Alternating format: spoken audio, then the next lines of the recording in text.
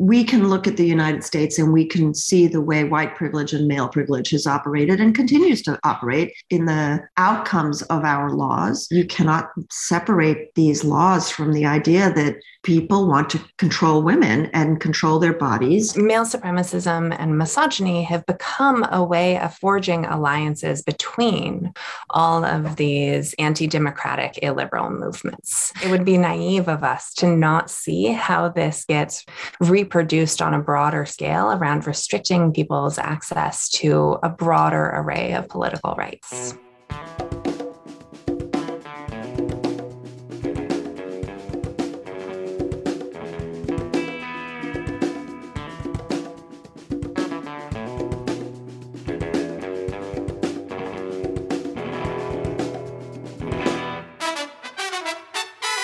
Welcome to episode 90 of the Refuse Fascism podcast. This podcast is brought to you by volunteers with Refuse Fascism. I'm Sam Goldman, one of those volunteers and host of this show. Refuse Fascism exposes, analyzes, and stands against the very real danger and threat of fascism coming to power in this country. Episode 90. Wow. Well, through this show, Refuse Fascism has had the opportunity to engage, dialogue, and debate with a broad array of writers, scholars, legal experts, and people from different walks of life on the roots, nature, and trajectory of fascism in this country. Through our engagement and networking with people and social movements, we are forging understanding and relationships aimed at preventing the consolidation of fascism. And if we have to fight this fascist threat, we're glad to have you with us. Thank you for listening, spreading, joining the conversation on social media, talking about the pod with your network, sharing your thoughts, ideas, questions, connections, and art with us. Keep it coming. And with a danger presented like never before, we do need you with us more than ever. Thanks to all who have donated. I think it would be really beautiful to get 90 donations in celebration of our 90th episode. So please hit the donate button at refusefascism.org and donate $9 if you have it, $90 if you really love us or really hate fascism. Seriously, whatever you can give helps prepare for the struggle ahead. As an independent weekly podcast, we rely solely on your support. So please chip in if you are able. And be sure to let your friends and loved ones know that you support this show and movement. Review us on Apple Podcasts or wherever you listen. Let people know you support Refuse Fascism by posting on social media, by sharing our e-list, or literally putting it on your forehead with our Refuse Fascism beanie, available at refusefascism.org, and start the conversation. In today's episode, we're sharing 2 interviews relating to the fascist assault on the right to abortion and the reassertion of violent misogyny that it is a part of. First, you'll hear an interview I did with Soraya Chemaly, author of Rage Becomes Her, followed by a recent conversation I had with Chelsea Eben, co-founder and fellow at the Institute for Research on Male Supremacism. But first, as we rapidly approach the 1-year anniversary of January 6th, let's talk a little bit about the developments from the January 6th Commission and other related news. Addressing the nation in prime time, the committee vice chair, Liz Cheney, released a trove of new text messages and correspondence showing that the idea of just throwing out election results favoring Biden was already circulating amongst senior GOP operatives the day after polls closed, if not earlier, exposing new levels of coordination and determination to overthrow the election in January 6th, and that major pro-Trump figures, including Fox News hosts and his own son, recognized how dangerous, deadly, and clearly pro-Trump the insurrection was as it happened, even as they blatantly lied about it after the fact. As Salon.com writer Amanda Marcotte tweeted, quote, "The excuses generated by Fox News for the text scandal are further proof that they don't lie because they are trying to fool anyone. It's about training the audience to be gaslighters and to stomp out truth as the threat to fascism that it is." End quote. The next day, the House voted almost entirely along party lines to hold Mark Meadows in contempt of Congress for his refusal to cooperate. once more showcasing the near total commitment of the GOP apparatus to the big lie and the whole fascist agenda. The longest sentence yet for one of the Capitol building invaders was handed down this week. A sentence of 5 years to a man who brutally beat a law enforcement officer with a fire extinguisher. Some are calling this some kind of justice, a change in course. But it must be said that if a Black man in this country in any circumstance beat a cop like this, we'd be talking about something closer to 5 life sentences, not 5 years. It's not just that inequality. It's that these people are receiving leniency from the justice system specifically as a reward for participating in this effort to cement fascist rule. 3 retired generals penned an op-ed for the Washington Post this past week, warning that the military must prepare now for a 2024 insurrection. They wrote, quote, "As we approach the first anniversary of the deadly insurrection at the U.S. Capitol, we, all of us former senior military officials, are increasingly concerned about the aftermath of the 2024 presidential election and the potential for lethal chaos inside our military, which would put all Americans at severe risk. In short, we are chilled to our bones at the thought of a coup succeeding next time." End quote. They go on to say that, quote, "The potential for a total breakdown of the chain of command along partisan lines from the top of the chain to the squad level is significant should another insurrection occur. The idea of rogue units organizing amongst themselves to support the quote-unquote rightful commander-in-chief cannot be dismissed. Under such a scenario, it is not outlandish to say a military breakdown could lead to civil war." End quote. An unpunished coup attempt becomes a training exercise and a green light for their return to power.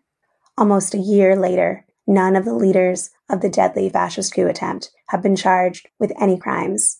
Many continue to occupy Congress, and one, Trump, continues to be the GOP's frontrunner for 2024. As many have pointed out correctly, in 1923, Hitler was lightly punished for an attempted coup. He was charged with treason, sentenced to 5 years in prison, serving only 19 months, and was in power 10 years later. Seriously, let that sink in. But I gotta say, when Hitler's coup attempt failed, at least he got convicted. America hasn't even done that. And a year later, it seems very unlikely that it will. Fascism is breathing down our necks. Now, here's my conversation with Soraya Chemaly. I'm really, really angry. We have a situation in which for over 100 days, women in Texas have not been able to access an abortion after 6 weeks and have been in a situation where anyone who aids them in getting an abortion can be hunted down and made to pay a $10,000 bounty. And that's been given the thumbs up by the Supreme Court, a Supreme Court that just, 13 days ago indicated its likelihood to not only shred, but entirely gut Roe v. Wade, the right to legal abortion in this country. And I'm really fucking angry. And I'm made even more angry by the fact that I feel like nobody else is angry. And I feel like I'm kind of like gaslit in this situation. And so I am really excited to bring to y'all Soraya Chemaly. She is an award-winning author and activist who writes and speaks frequently on topics related to gender norms, inclusivity, social justice, free speech, sexualized violence, and technology. She is the former executive director of the Representation Center and director and co-founder of the Women's Media Center Speech Project. She has long been committed to expanding women's civic and political participation. And incredibly relevant to today's episode, she is the author of Rage Becomes Her, The Power of Women's Anger. So welcome, Soraya. Thank you so much for joining me. Thank you for having me today. I'm delighted to be here. Let's pull back the lens a little bit away from my personal anger. One of the key features of fascism, as we've been looking at it, is this hypermasculinity. In the same way that men can effortlessly suck up all the air in a room, fascism can suck all the air out of society. And I was wondering, what do you think of this political atmosphere right now? Do you think it is a fair assessment to make that comparison? And secondarily, though, I really am excited from our listeners to hear from you on this. Can you share how your studies on risk perception, what you've been looking at, can help us understand the current situation that we're in? Sure. Those are two big questions. First of all, I share your anger, and I share your anger at complacency. There's the anger at the situation we're in, and there's the outrage that some of us feel about people's complacency.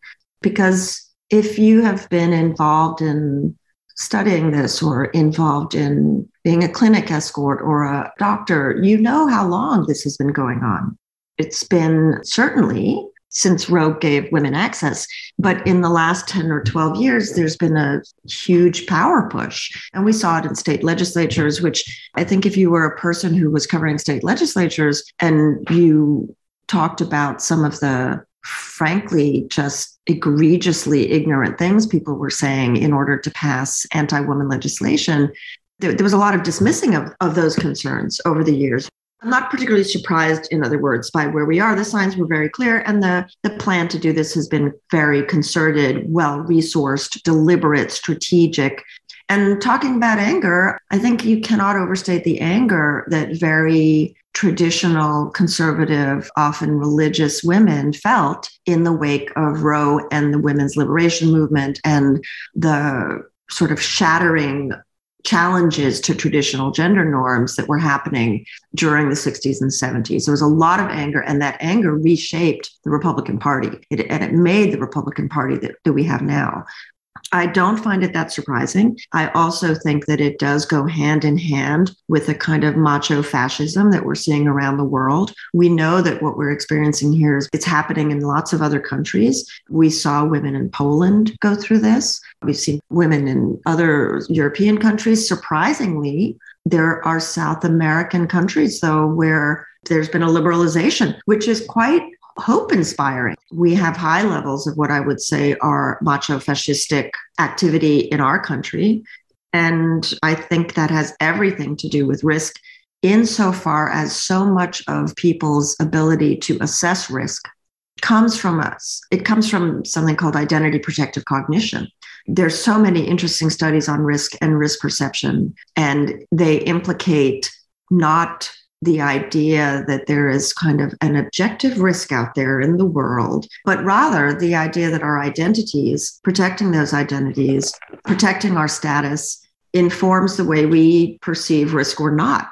I think that what we know from decades now of studies is that in the United States, and I'm being very specific there because this is not true all over the world, but in the United States, there is a hardcore set of conservative white men who tend to be early adopters of technology, and they don't see the risks inherent in a lot of technologies, anything from the risk of nuclear war and annihilation to the risk posed by free speech ideologies run rampant in social media, to the dangers of oppressing women in these ways. They just don't see those risks. And it's not because they're not smart people, but it is because their cognition kicks in a way, which is a human thing, that it protects their status. And so changes in the world that might threaten status, and in this case, again, we do have a very diverse population that's very hierarchical, and white men have tended to sit at the top of that hierarchy. Changes that threaten that, and I would include abortion rights, aren't so welcome. But abortion is definitely one of those issues that really threatens people's identities. And so they have a particular response to that. And in terms of fascism and authoritarianism, that response is very strong. And I think it's completely inseparable from the relationship that is ever present between authoritarianism and gender role norms, identity, attitudes, behaviors. Those go hand in hand. Authoritarians always go after women. And, it might change the way they do that, but it always happens. I really appreciated that you were talking about the global perspective. I was thinking about the Democracy Summit, and you had Modi and you had Bolsonaro. You didn't have Erdogan, you didn't have Orban, but you had the leader from Poland. One of the places that I was thinking of as you were talking about the connection between the gender roles and how that is a real big part of that authoritarian push is Hungary. And some of the first steps that they took were along the lines of either gender identity or around what I would deem traditional gender roles and rights. And I was wondering, why do you think that that's so central? Well, I think it's control. If you think about Nicolae Ceausescu in Romania, he banned all abortion and contraception, which automatically puts women in the most vulnerable position, right? And so in that case, you really could see what compulsory pregnancy, state mandated compulsory pregnancy, which is institutionalized violence. If you think of Susan Sontag talking about fascism as institutionalized violence, you don't really get as clear cut an example as that. So I just think that you cannot separate these laws from the idea that people want to control women and control their bodies, and that has political value to people with power. And frankly, it has political value to men, whether they care to recognize the privileges that come with that or not. I think it's very clearly the case.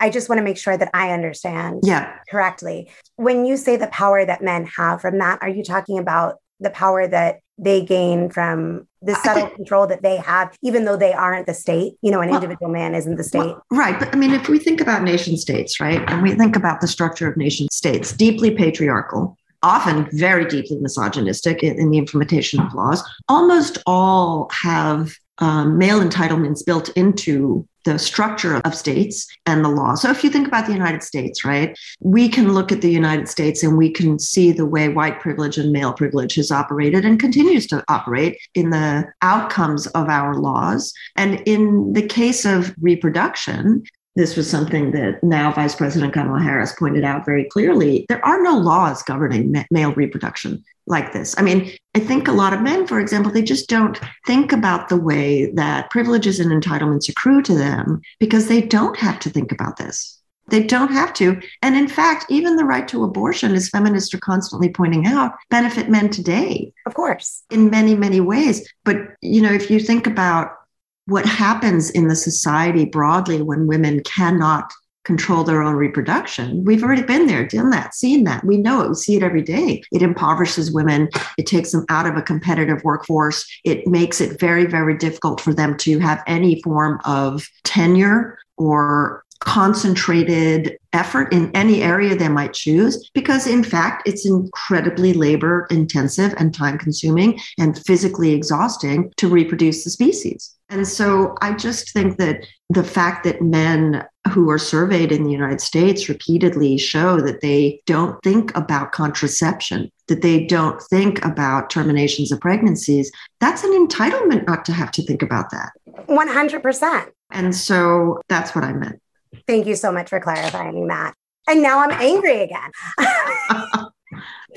I wanted to return to kind of where I started, because I think it connects to what we've been talking about already.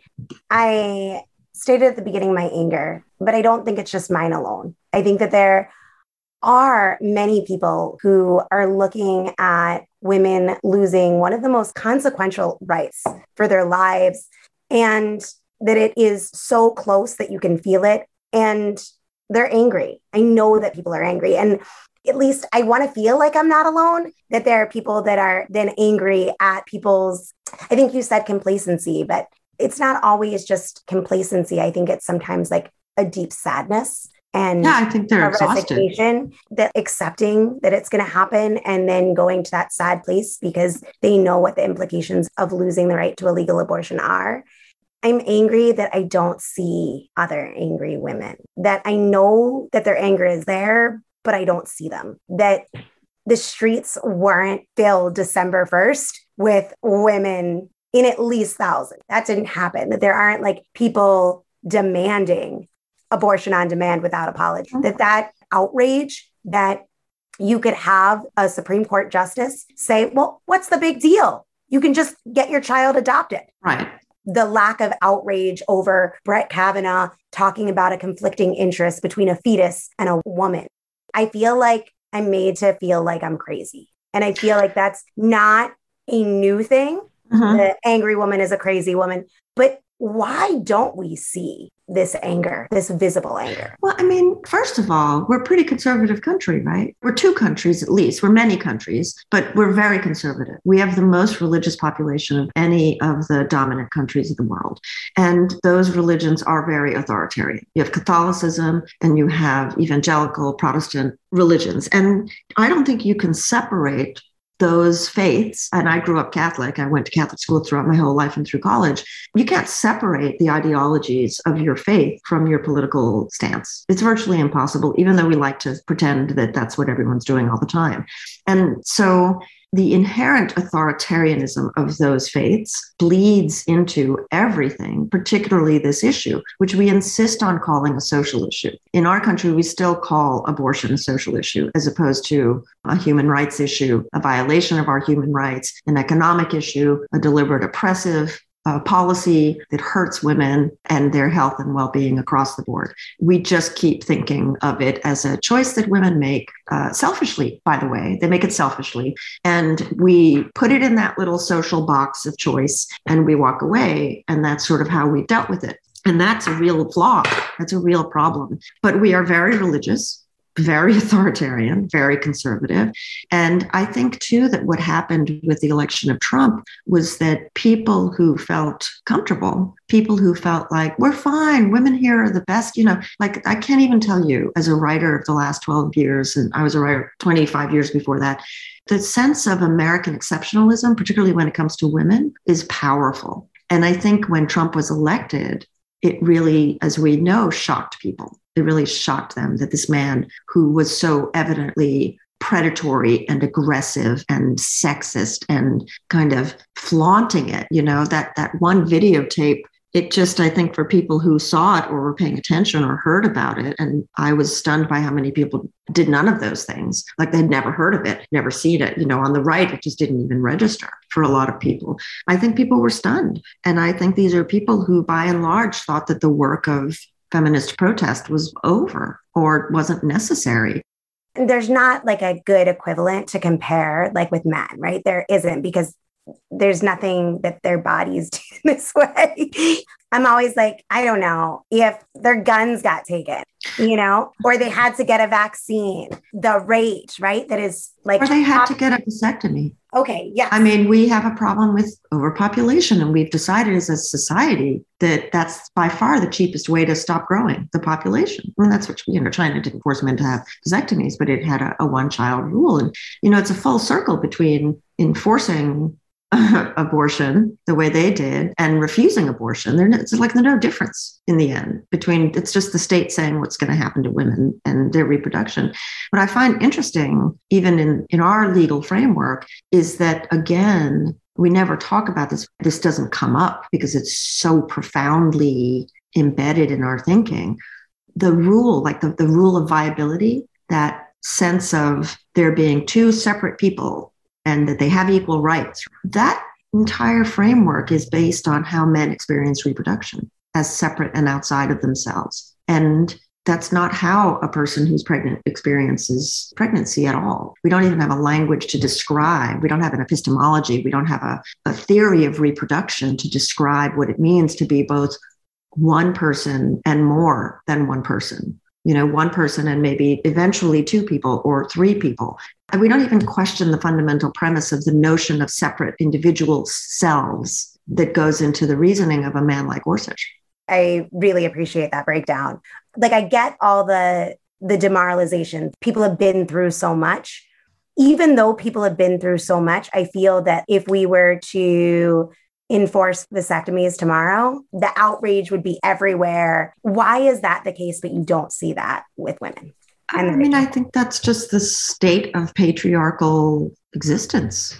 To me, it's not even that complicated. And the other fact, too, is, there are a lot of liberal progressive men and just as many completely conservative authoritarian women. I kind of back up away from any sort of essentialism. Women don't grow up outside of the culture. Mm-hmm. We're not born into feminism. The way that women experience security and safety and eventually maybe power is virtually always vicarious. It's always vicarious. And so to threaten that relationship that makes those things possible is serious for a lot of people.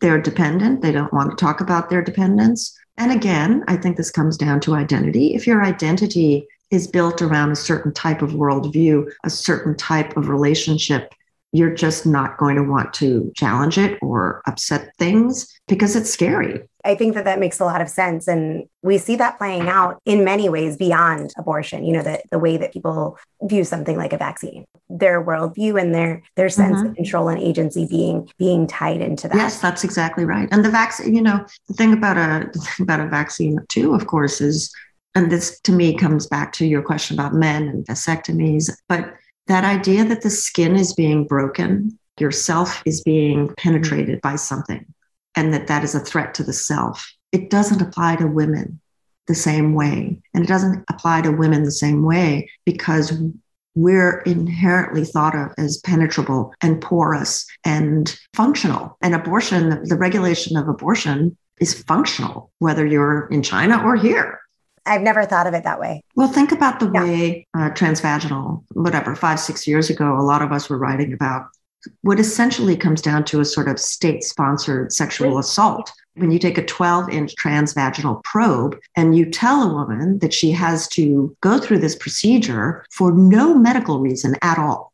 And if you just walk people through the experience that a woman has, the humiliation, the shame, the anger, the frustration, the discomfort, it's mind-boggling to think men would be subjected to something like that. Like, you literally can't compute. Yeah, you can't imagine that.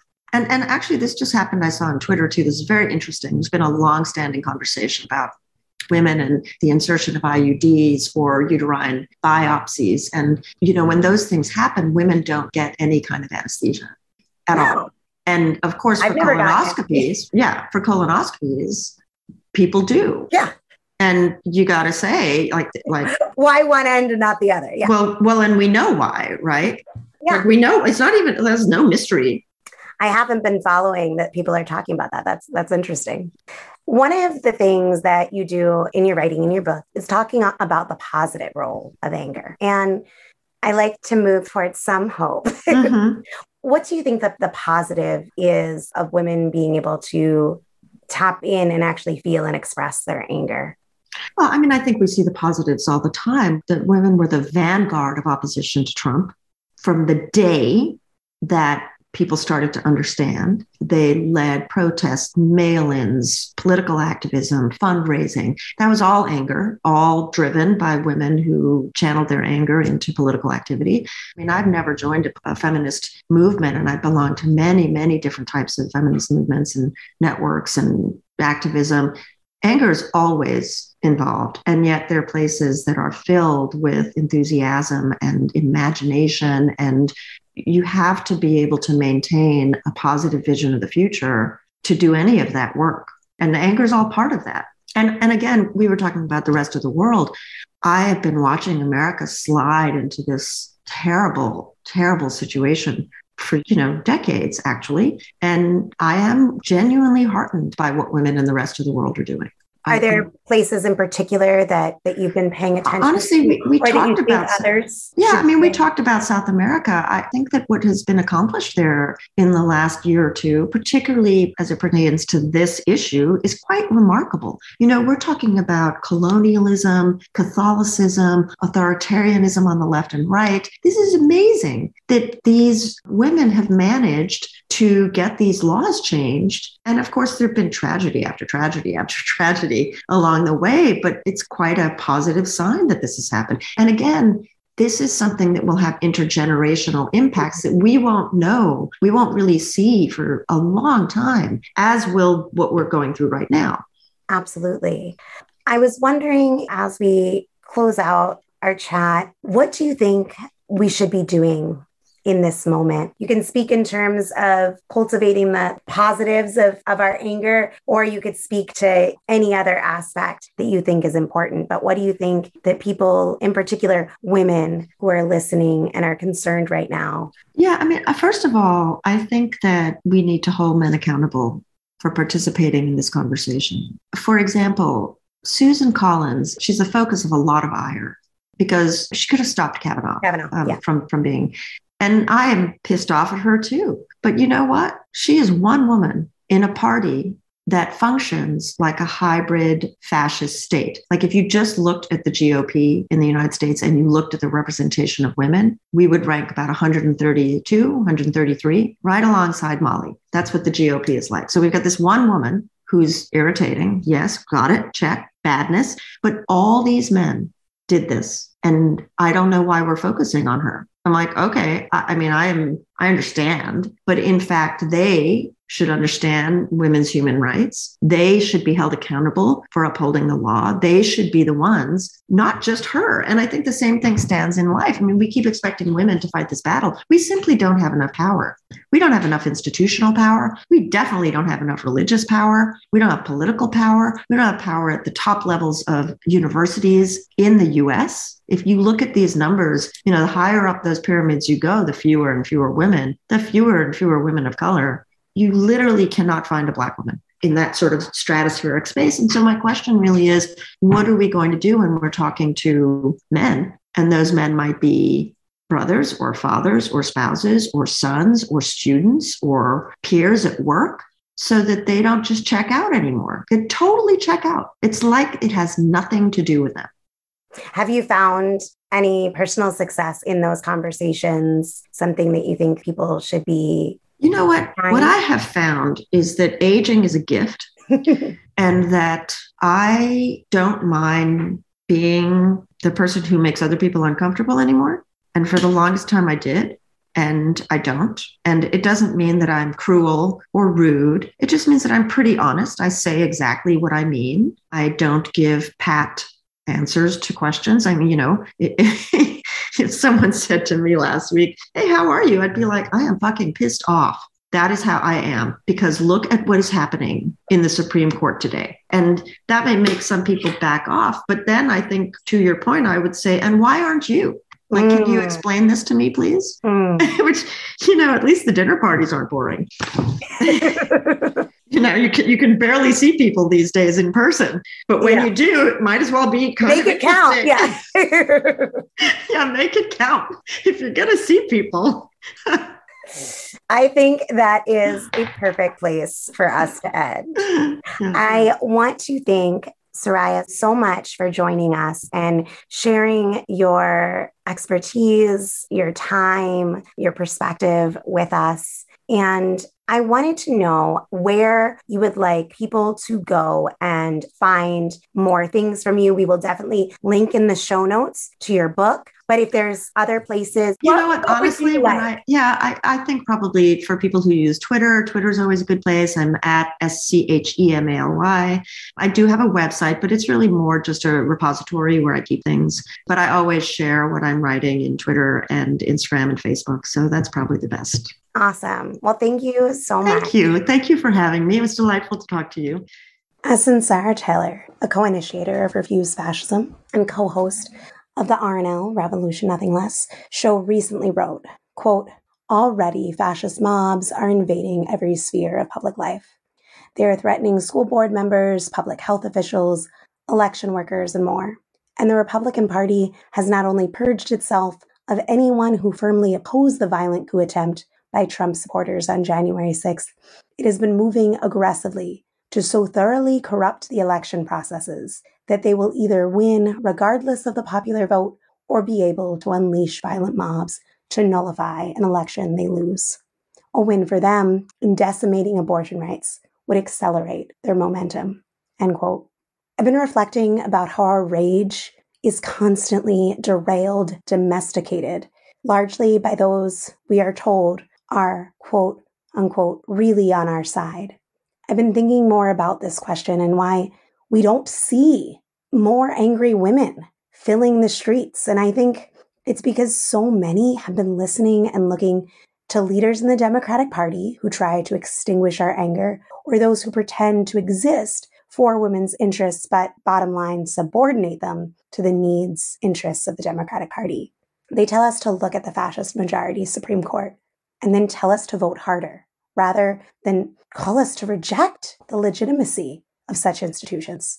They tell us to take a beat and buckle in for a long, incremental struggle to reverse laws, when we should be listening to the women of Mexico and Argentina and elsewhere, where despite tremendous odds stacked against them from overtly aggressive patriarchal governments, they've shown us how to stand up in society's shaking outpourings of mass fury against abortion restrictions and win. Instead of listening to that voice inside of us that is saying, 5-alarm fire, we are listening to those who are saying, it's not that serious. Just donate to build transportation networks to the Democratic-controlled states where abortion would still be legal. And it'll be okay. Fuck all of that. Get angry. Get furious. Get loud. Get uncompromising. Get in the streets. With that, now listen to a recent conversation I had with Chelsea Eben, co-founder and fellow of the Institute for Research on Male Supremacism. Last month, she wrote an article titled Texas Legislators Don't Just Want to Ban Abortion, published by the Fair Observer. To help us gain a deeper understanding of the assault on abortion rights and what this assault can tell us about the fascist movement's plan for the future, I'm joined by Chelsea Eben. Chelsea is an associate professor of politics at Centre College, a co-founder and fellow at the Institute of Research on Male Supremacism, and a fellow at the Center for Analysis of the Radical Right. Welcome, Chelsea. So glad to have you with us. Thank you, Sam. I will say I'm an assistant professor. Wish I were an associate, but I am so sorry. That was corrected. I'm so happy to have it be, bumped up rather than down. I'm happy to promote you anytime. I appreciate it. So I really appreciated an article that you wrote for the Fair Observer around SB 8. And one of the things that you wrote in it was, quote, "It is clear that SB 8 is an assault on the rights of pregnant people that is informed by and reflects the logic of white power and male supremacism. But the law goes further. It is also an assault on the very framework of liberal rights. On one hand, SB 8 is a continuation of the anti-democratic turn within the American right. On the other hand, it is a repudiation of liberalism. Taken together, these two aspects of SB 8 highlight what the Texas abortion ban can tell us about the radical political project of the American right," end quote.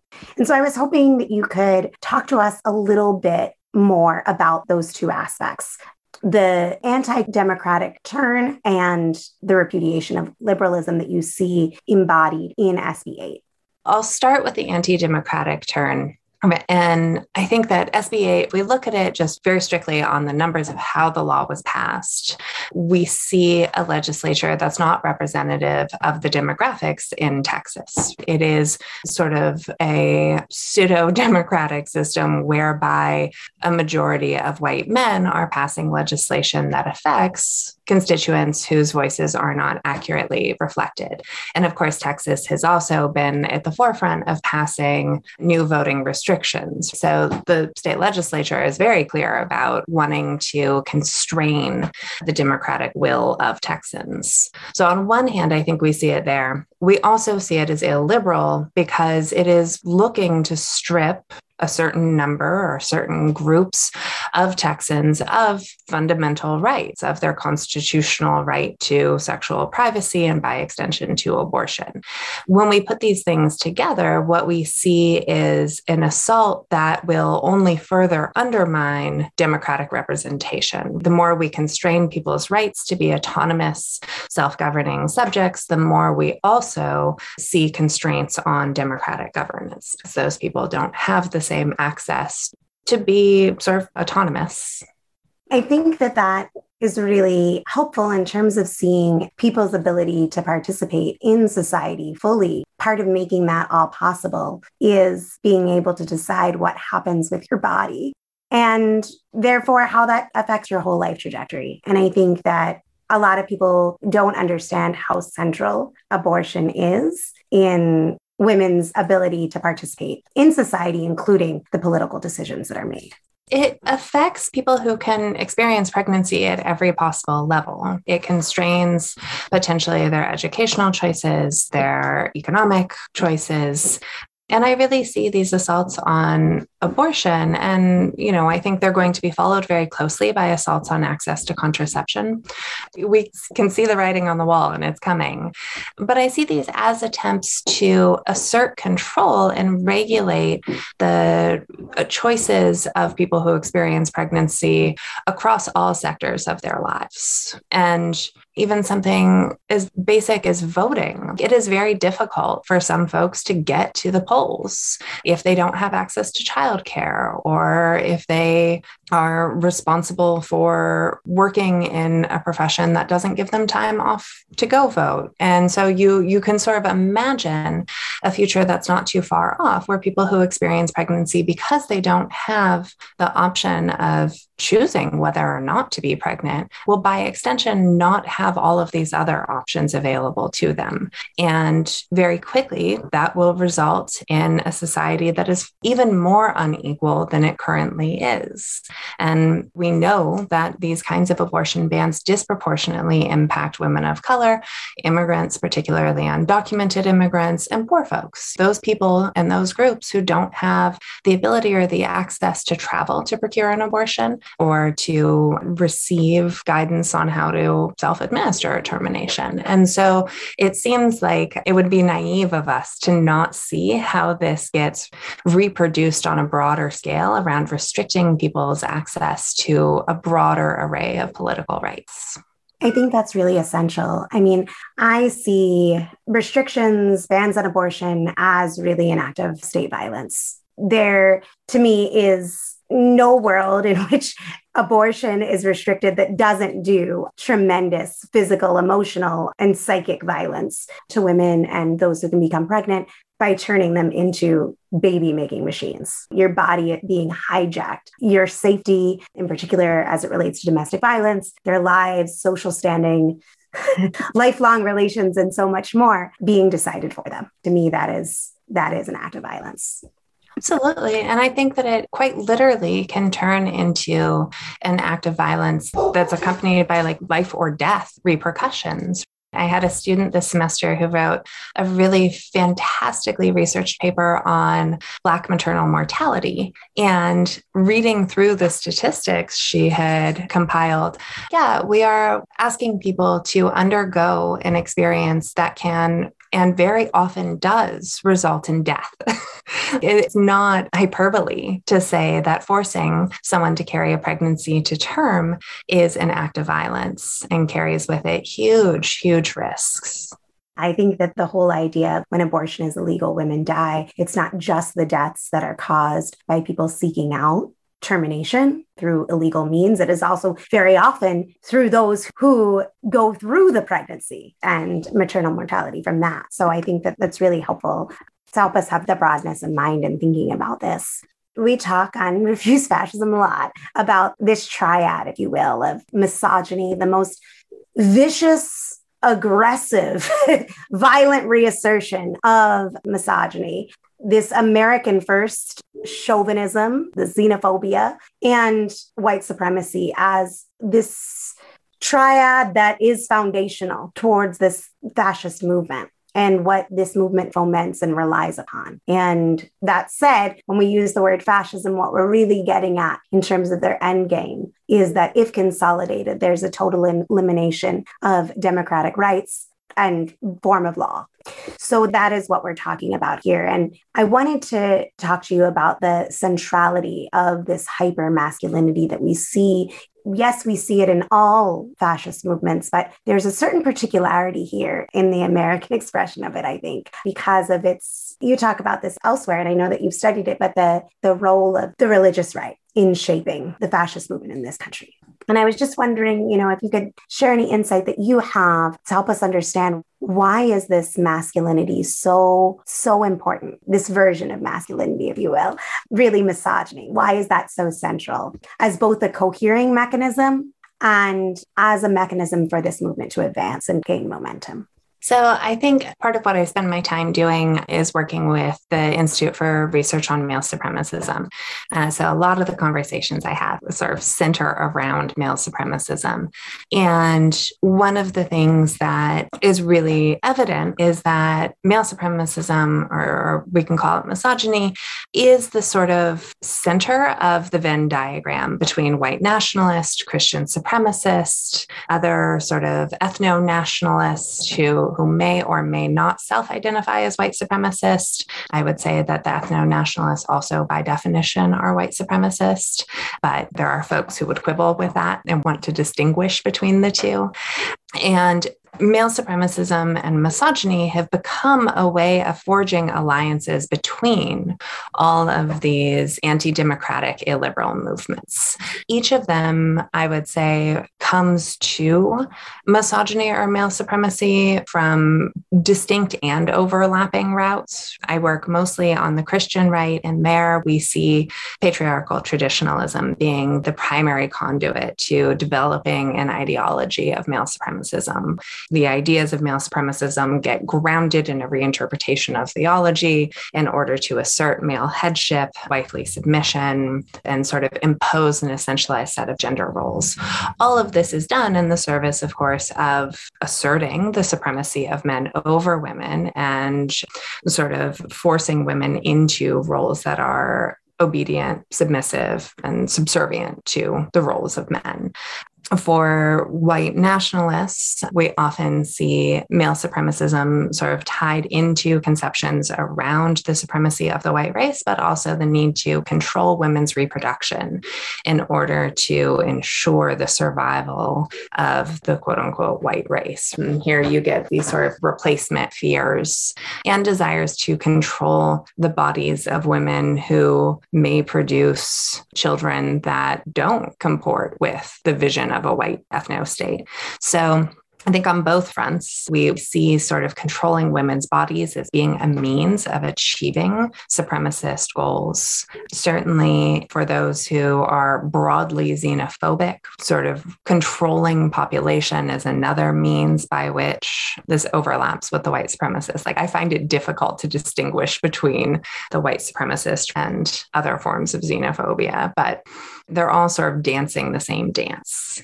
I definitely agree with that. As you were talking, I was thinking about Madison Cawthorn. It's not the first time that he's said something like this on the House floor, I think. But he basically is talking about women as earthly vessels. What the... I'm trying to do an episode on abortion where I don't use the F word. And it's very hard for me, the F word being fuck. Every episode I've done on abortion, I can do whole episodes on other things and then abortion. And I just like F this, F that every second. So I'm trying hard, y'all. Yeah, earthly vessels. And then there's Josh Hawley, blaming, I think he blamed liberals. I didn't think he said women, but like for destroying masculinity because we define, very us, them, right? So that's why I'm saying we define it as all masculinity is toxic. And therefore men don't have courage and assertiveness and they're driven to porn and video games and a life of idleness. And it just got me. It just got me. Not only are they victims, but they are victims for not being able to be, quote unquote, courageous and assertive. In what world does this occur? It is the sort of paradox of the supremacist who claims the identity of victimhood occurs across all of these different groups. Sociologist Mitch Burbreier identifies it in white supremacists. And my work, I try and extend that frame to thinking about Christian supremacists. All of the sort of male supremacists are fixated on asserting that it is their right and their due in life to be superior. And any attempt to thwart that turns them into victims. In some of the men's rights activist communities that we've looked at, there you see this really blatantly spelled out in online discussion boards. Really what they're articulating over and over and over again is that women are conniving and devilish and have captured the state. And so we should reject and refuse the state because it is sort of a tool for women's wily and subversive ways. At the same time as women are inferior, are stupid, are helpless, and need to be dominated. And it's like, I'm sorry, buddy, help me figure out. So women capture the state and use it against you as some sort of bludgeon. And also they are so insipid, vapid, and incompetent that they need to be dominated by you. Like it is that same... It doesn't even meet its own internal logic, I feel like. No, but there is a way in which it gets reconciled. It's that we should be superior. We should have control. Any loss of that control and any sort of loss of that status and privilege is an assault on us. Thereby, we are victims. And so reasserting our superiority is just self-defense. And this is something the right does a lot. The right says, oh, no, we're just trying to hold the tide against progressive activism. This is just backlash. I mean, in so many ways, the right actually claims backlash as a defense for its agenda. It's not that the right is trying to impose fascism. The right's just trying to stop the progressives and the liberals from doing too much and getting too crazy. And so that logic, I think, like there is an internal cohesion to it or coherence because it's a way of justifying and obscuring the radicality of what the right itself is doing and these various different rights. Yeah, I mean, I see it as like a collective gaslighting. I like that way of explaining it. Yeah, collective gaslighting. Mainstream media coverage, New York Times and the Washington Post, has been really problematic around the assault on abortion. And it's as if these sort of legacy media outlets learned nothing from 4 years of the Trump administration, and they're still trying to both sides things. And it's like, no, I'm sorry. Really what you are trying to say is that people who experience pregnancy are not entitled to the same rights as those who cannot experience pregnancy. And you are creating two different classes of citizens in your country. And those two different classes, of course, right, like disproportionately map onto those who are already historically oppressed, marginalized, and underrepresented. So why are we presenting this? It's like, but really, we need to talk about both sides of the abortion debate. And it's like, no, we don't. Either we're committed to a liberal framework of rights and to democratic governance, or we're not. And this is something I was part of a conversation yesterday where someone used the term illiberal democracy and liberal democracy, and then was like, well, maybe it's not just illiberal, maybe it's like ethnocratic liberalism. And I was like, I'm sorry, I have to stop you. What does that even mean? If we draw these false equivalencies between one thing that wants to uphold people's abilities to participate equally and equitably in society, and another thing that wants to impose hierarchy and authoritarian dictates on some people and not others, we can't compare them as if they are operating in the same political vocabulary, same political worlds. And so I would say that, like, I've been very frustrated reading coverage around abortion. And I think that it is what it is accurately and adequately capturing is that misogyny is so deeply entrenched in our society that it is not, what's the expression, like a 5-alarm fire or whatever. I don't know. Exactly. Yeah. Right. It's not actually that big of a problem for Texas to subvert the supremacy of the Constitution and run roughshod on the rights of people who experience pregnancy. Like, we're okay with that by and large, right? Or at least we're willing to debate it, which I find really frustrating and problematic. It shouldn't be up for debate. A hearty atheist amen to everything that you said. I think that this is a crisis, but you wouldn't know it. If you opened up any mainstream paper, it would seem like, oh, well, there might be a lively debate. This might be something that is generating a lot of controversy. Not, we face a situation where not only is a state able to subvert the Constitution, but the Supreme Court says, keep at it. And hold on a second, because we're going to make it a nationwide effort, basically. We're going to greenlight all the copycat laws that are down the pipeline. And come June, we're ready to take away the right to legal abortion in this country. And then for the main press that people look to not even talk about in plain and simple words what that means is infuriating. In my mind, they are no different from the logic expressed by Kavanaugh, where he talks about, well, it's a difficult situation because there's the woman and there's the fetus, you know, and we're trying to equivalent, right? Yeah, we're trying to balance these two different. Fuck that. Yes. Fuck that. There is a pregnant person, not an incubator, a person and a potential for life that is subordinate to that person, that is part of that person's body. There is only one perspective, and that's the perspective of the pregnant person and what they want to do. And I think that until we start calling it out as they are a movement for female enslavement, they are nothing short of that. And all these other arguments, they actually train people to be complicit. They train people to normalize what nobody should be normalizing. I think that, though, there's a general resistance among people on the whole to recognize just what treacherous waters we're in and just how fragile America's political institutions are now. We are raised on a steady diet of believing that the Supreme Court defends our rights. And it's like, I'm so sorry. There was like a 20-year period of the rights revolution where the court did expand and uphold people's rights. And that 20 years should be viewed alongside the over 200 years where the court actually has been a tool of capitalism and a tool of white supremacy and a tool of maintaining the oppression of historically underrepresented and marginalized groups. The court's not going to save us. I feel like we need it on like a neon billboard on like every highway. If anyone wants to get on that, any listeners, the courts won't save us. That would be perfect.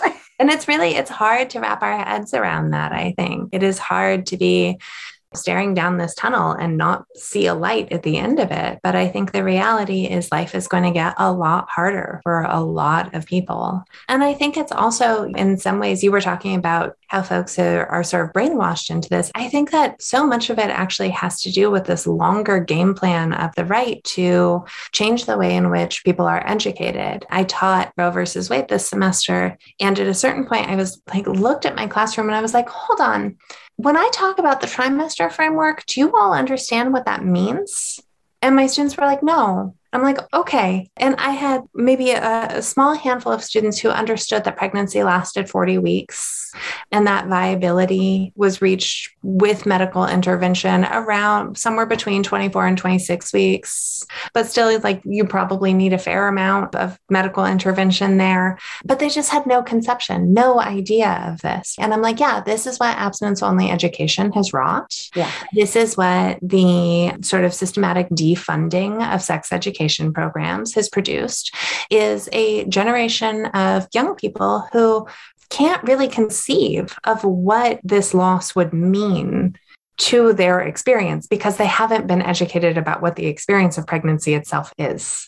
And as a result, they're much more sort of amenable to ideas around like fetal heartbeats. I mean, I find myself yelling like, it's an electromagnetic pulse. That's not a heartbeat. It's just like a little blip.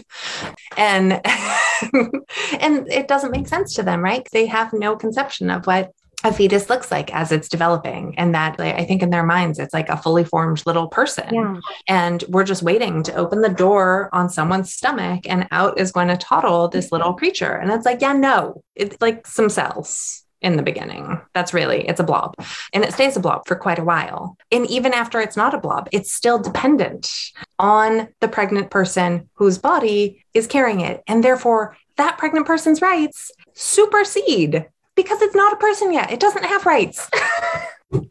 Exactly. As we start to conclude our discussion, I wanted to circle back something that you were saying. You were talking about when you don't see a light at the end of the tunnel and you don't see hope. And I think that we're faced with a situation that in this way we haven't faced before, the level of danger and threat that we face a fascist movement in this country that already has a trial run behind them and that they have learned from their missteps. A movement of millions, tens of millions of revanchist fueled followers who are ready to do whatever it takes to bring this male supremacist, white supremacist, if you're not American, you're not good world to fruition with all the horrors that entails. That is true.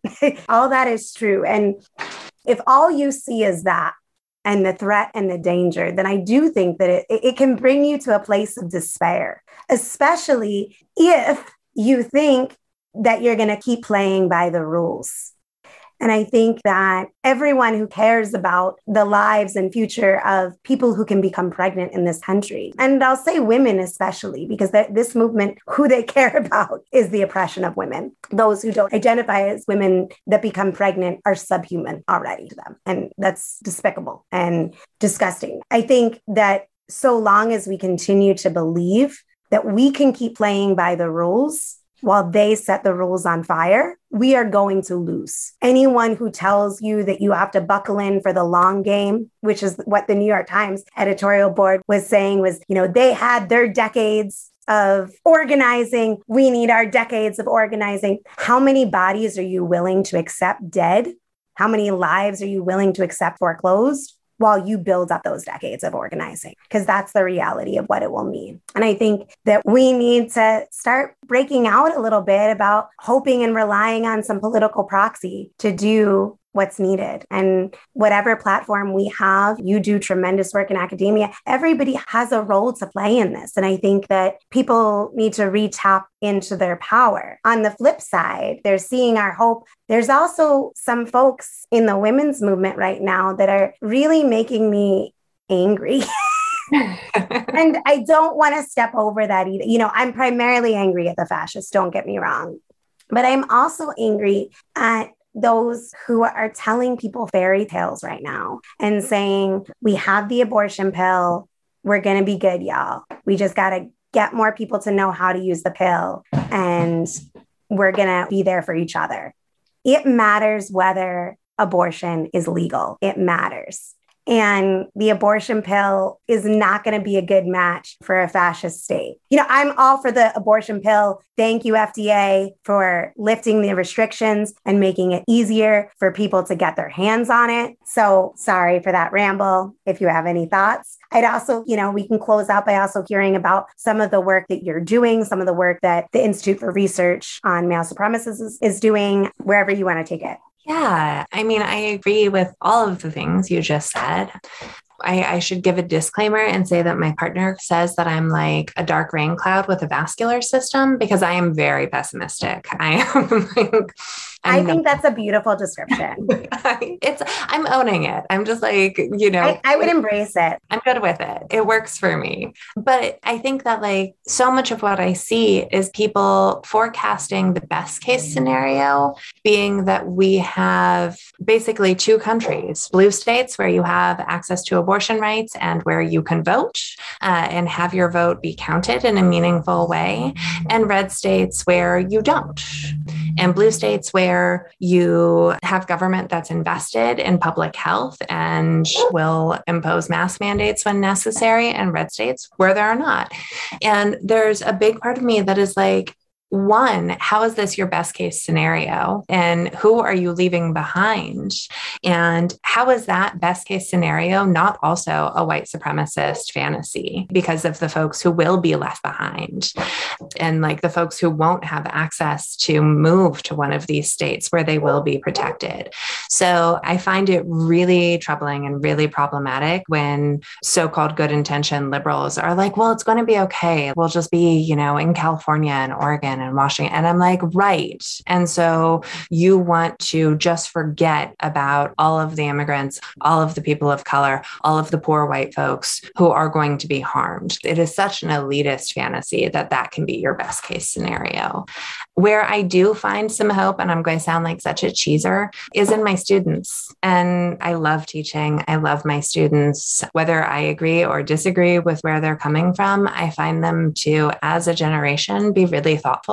And they're sort of their rejection of the Trump years has been to want to not reproduce some of the most odious parts of this new fascist movement.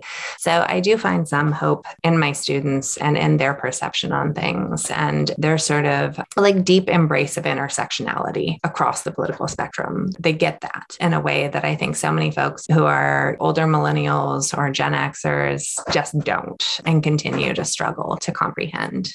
I do think, though, that we need our eyes wide open when we think about what our options are going forward. The court is not going to save us. It is open season on protesters. And the Rittenhouse verdict basically says, like, yeah, you want to roll up to a protest and shoot some folks, be our guest. And we also know it's open season on protesters because of all of the vehicular assaults that have happened. And the Democrats are just sort of watching this happen. Districts are being further gerrymandered in response to the census. And I think that we have this very short window where people do need to turn out and people do need to make a lot of noise and people do need to apply pressure, because if there's not congressional legislation that secures the right to vote, if there's not congressional legislation that secures a right to abortion and birth control, I think we need to know where this goes next. I think that it's not just going to be a couple of decades of organizing. It's going to be a couple hundred years of folks trying to dig themselves out of a really, really oppressive and dangerous place. So it's not a very happy forecast, I don't think. But I don't think the door is slammed shut yet. I think there's still opportunity and time to resist fascism. But I think we need to start calling it what it is. And we need to be aware of what that means. And I think we need to, right, like sort of pivoting to thinking about the Institute for Research on Male Supremacism, we need to recognize the ways in which these different ideologies overlap and reinforce one another. And that they are in so many ways co-constitutive and codependent. And that again, right, reinforces the need for intersectional organizing. It can't just be a women's issue. It can't just be a Black folks issue. These assaults are going to affect everyone, and they are going to affect some people more than others, but we need to recognize that they are co-constitutive. And whether they affect you or not, you should give a shit because you care about other people. Yeah. I don't know why that's always what I was like, what? Okay. People are always searching for, well, how does it relate back to me? And it's like, enough with this individualist toxicity. We got to be there for each other. It's also so myopic, that like white liberal fantasy that you're just going to be safe if you live in New York or California. And it's like, for how long? One, it shouldn't be about if you're safe, right? Right. Because it's completely morally bankrupt. It's morally bankrupt, but it's also so naive to think that you're just going to be able to keep living out your groovy life. They're going to protect that little section. They're going to let that happen. No way. No way. So it is morally bankrupt and it is painfully naive, I think. Well, I want to thank you so much, Chelsea, for joining us and sharing your expertise, your insight. I learned a lot, and I know that our listeners are definitely going to as well. I wanted to give you an opportunity to share if people are interested in the work that you're doing, interested in the work that the Institute is doing. What should people do? Where should people go to learn more? Well, for starters, we have an edited volume of essays about male supremacism in the United States coming out in April. So please keep your eyes out for that. It's a really fantastic and strong collection of essays that'll serve as like a general primer, I think, for folks who are new to the idea of male supremacism. You can go to our website, which is malesupremacism.org. You can always become like a Patreon donor and help support us. Everything we do is volunteer, and we pour a lot of our hearts and souls into keeping the Institute going. And so any amount, like a $2 donation, is always appreciated. And that money helps us to bring together scholars, activists, and researchers working on issues of male supremacism. So we do a summer school institute for activists and advocates. We do a lot of stuff for academics. And our goal really is to not just bring awareness to male supremacism as an ideology of oppression, but to really find ways of combating it. We don't just want to study it for the sake of studying it. We want to study it because we're really, really scared of what happens when this Venn diagram of white supremacists and male supremacists and xenophobic, anti-Semitic, when they come together, what that looks like. And I think, as you've said so eloquently, Sam, right, it looks like fascism, and no one wants fascism. Like, let's not go there. Let's not go there. Thank you so much, Chelsea. You can find a link to the Institute in the show notes. Thank you so much for having me. It was really fun talking with you. Thanks for listening to Refuse Fascism. I want to hear from you. Share your thoughts, questions, ideas for topics or guests, or lend a scale. Tweet me at Sam B. Goldman, or you can drop me a line at SamanthaGoldman@refusefascism.org, or leave a message by calling 917-426-7582. You can also record a voice message by going to anchor.fm/refuse-fascism and clicking the button there. Want to support the show? It's simple. Show us some love by rating and reviewing on Apple Podcasts or your listening platform of choice. And of course, follow, subscribe, so you never miss an episode. Imagine the difference if millions of people, the only force that can actually stop this fascist onslaught, were guided and inspired by a love for all of humanity to act with creativity, courage, and determination to wrench the future away from these fascists. Imagine what it will take to break through all the delusions, despair, and confusion out there and turn the tide resolutely against the advancing fascist threat. Well, your donation will help us reach all those who critically need this understanding and clarity of purpose. So join us in taking a pledge to the people of the world to refuse to accept a fascist America, and give generously this giving season to this cause, to this show. Chip in to support our pod and content creation to help people understand and act to stop the fascist threat. You can donate by visiting refusefascism.org and hitting that donate button.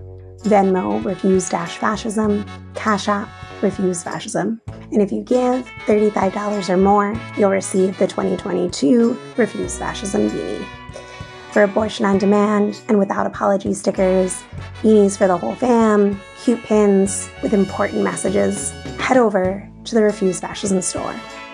Thanks to Richie Marini, Lena Thorne, and Mark Gilman for helping produce this episode. Thanks to incredible volunteers. We have transcripts available for each episode, so be sure to visit refusefascism.org and sign up to get them in your inbox each week. We'll be back next Sunday.